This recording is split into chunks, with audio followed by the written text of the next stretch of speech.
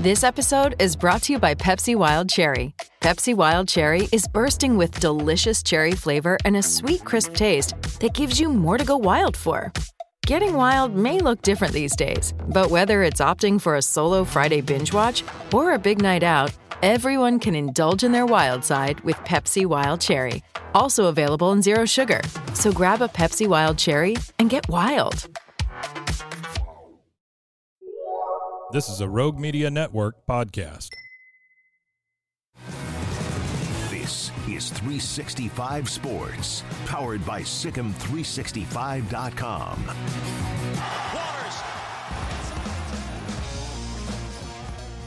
Grayson Grundhoefer, Sikkim365.com and 365 Sports joins us on this afternoon, the show right here. And we have Grayson on Fridays at around 3:45. Grayson, thank you for your time.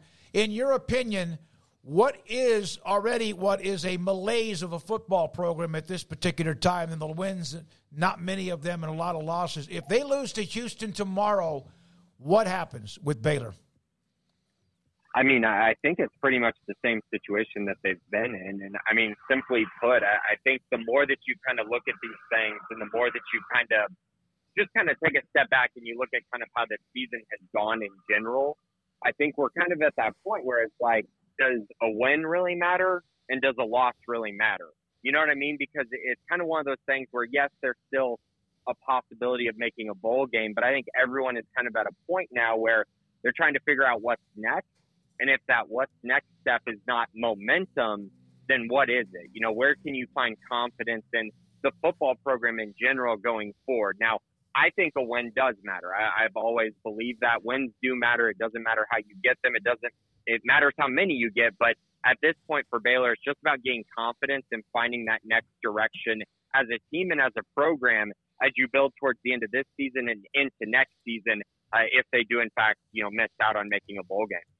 Well, Grayson, the next two of the next three are their opportunity to, kind of get back on track and have a shot at the end of the year when they play West Virginia. If you don't beat Houston and a flailing TCU, then, we kind of know who they are. I mean, we kind of know who they are anyway, but I don't know if you can't get up for maybe trying to save the season, I don't know what you can get up for. Yeah, I mean, you're right. And that's a great way of putting it. It's just a matter of, does Baylor have, I hate saying does Baylor have the horses to do it, because I do believe they have the talent to do it.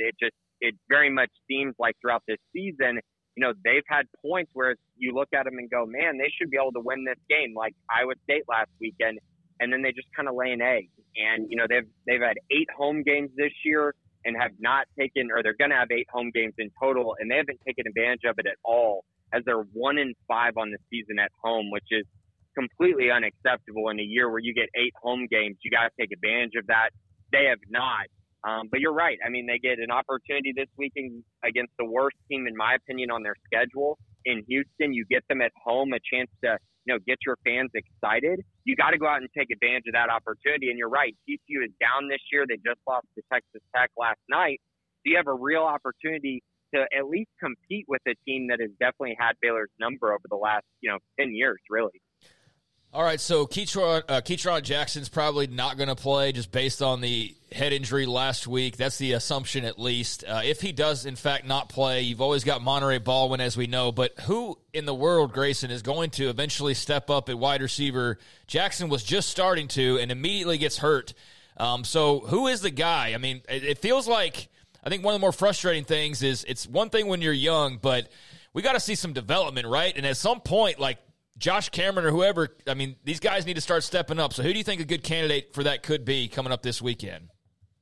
I mean, I think Josh Cameron has to be continuing to do what he's done throughout really the last 2 years, which is just be a steadying presence for them. I don't think you're going to see him go out there and have, a huge explosion of a game, but he's got to be able to catch contested catches, be able to make those plays, get first downs for this team.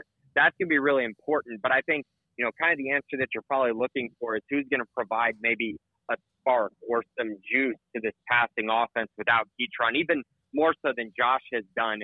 And I think the two guys that you have to look at, in my eyes, are probably Jordan Neighbors, who's been playing running back and then motioning into the wide receiver position as well. I think he could add some explosiveness there. And then, of course, Armani Winfield, the former four-star prospect who everyone was super excited about when he committed to Baylor, but he hasn't really hasn't had the opportunity to really excel, but I don't think he's gone out and really taken that role.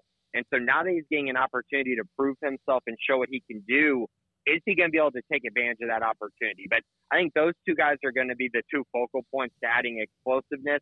And then you just need Josh Cameron to kind of continue doing what he's been doing, along with, of course, the tight ends, who I think will be utilized pretty heavily in this matchup. So these are young men. They're on scholarship. They're good kids, good young men. But if you're a wide receiver in the last couple of years at Baylor and you haven't pushed through to have a chance or have not found a way to get more receptions or playing time, what does that say? You know, I think that it's one of those situations where you probably haven't developed completely as a player. And I think that whether that's from a blocking standpoint, a physicality standpoint, a route running standpoint, or catching the football, those four things seem to be really important to this Baylor offense. And when you watch them play, it's pretty evident. When you watch Josh Cameron play, he blocks people, he's extremely physical, and he catches the football. And so when you're doing three things like that, it's hard to take him off the field for even a guy who maybe has more talent but isn't quite living up to those expectations. So, I mean, Armani's going to get his shot this week, and he's going to have to take advantage of that. And if he does, then I think he could carve out a role going into next year, you know, alongside Hal Presley and Keatron Jackson and, of course, Monterey Baldwin. Grayson Grundhoefer with us, 365 Sports. Grayson, the Houston offense, they're capable of taking a kickback for a touchdown or a punt back for a touchdown on every time if they get kickoffs and punts. But the explosiveness, don't they have like 4 Monterey Baldwins in their offense, even though they struggle in many other ways? To a certain extent. I'm not sure they're quite as explosive as Monterey Baldwin, but they do have similar guys who kind of provide stability to their receiving core and are tough to defend. You know, you got Joseph Manjack, who was an underrated guy, but he catches a ton of passes for this team. He plays a lot of slot. He's just one of those guys that's always open. And Baylor has had a lot of trouble guarding guys like that, really over the past 2 years, to be honest. So he's definitely one to keep an eye on. And then the guy who's my personal favorite of their receiving core is Matthew Golden. He was the guy who I felt like Baylor should have recruited more heavily coming out of high school. They decided not to, or else I do think there's probably a pretty high chance that he would have ended up being a Baylor Bear. But when you watch him play, very explosive athlete, good in the return game as well, becoming more and more each year, becoming more of a complete wide receiver. And I think when you see those signs early in a career like we have with him, that provides a lot of evidence about what he's going to do in the future. So he's definitely going to be the other one in my eyes to watch. I think he's a very, very good player for that offense. Grayson, thank you very much for your time. Grayson Grundhoefer, Sikkim365.com, co-host of the Bearcast with Craig, also football analyst, recruiting analyst for the entire umbrella of what we do.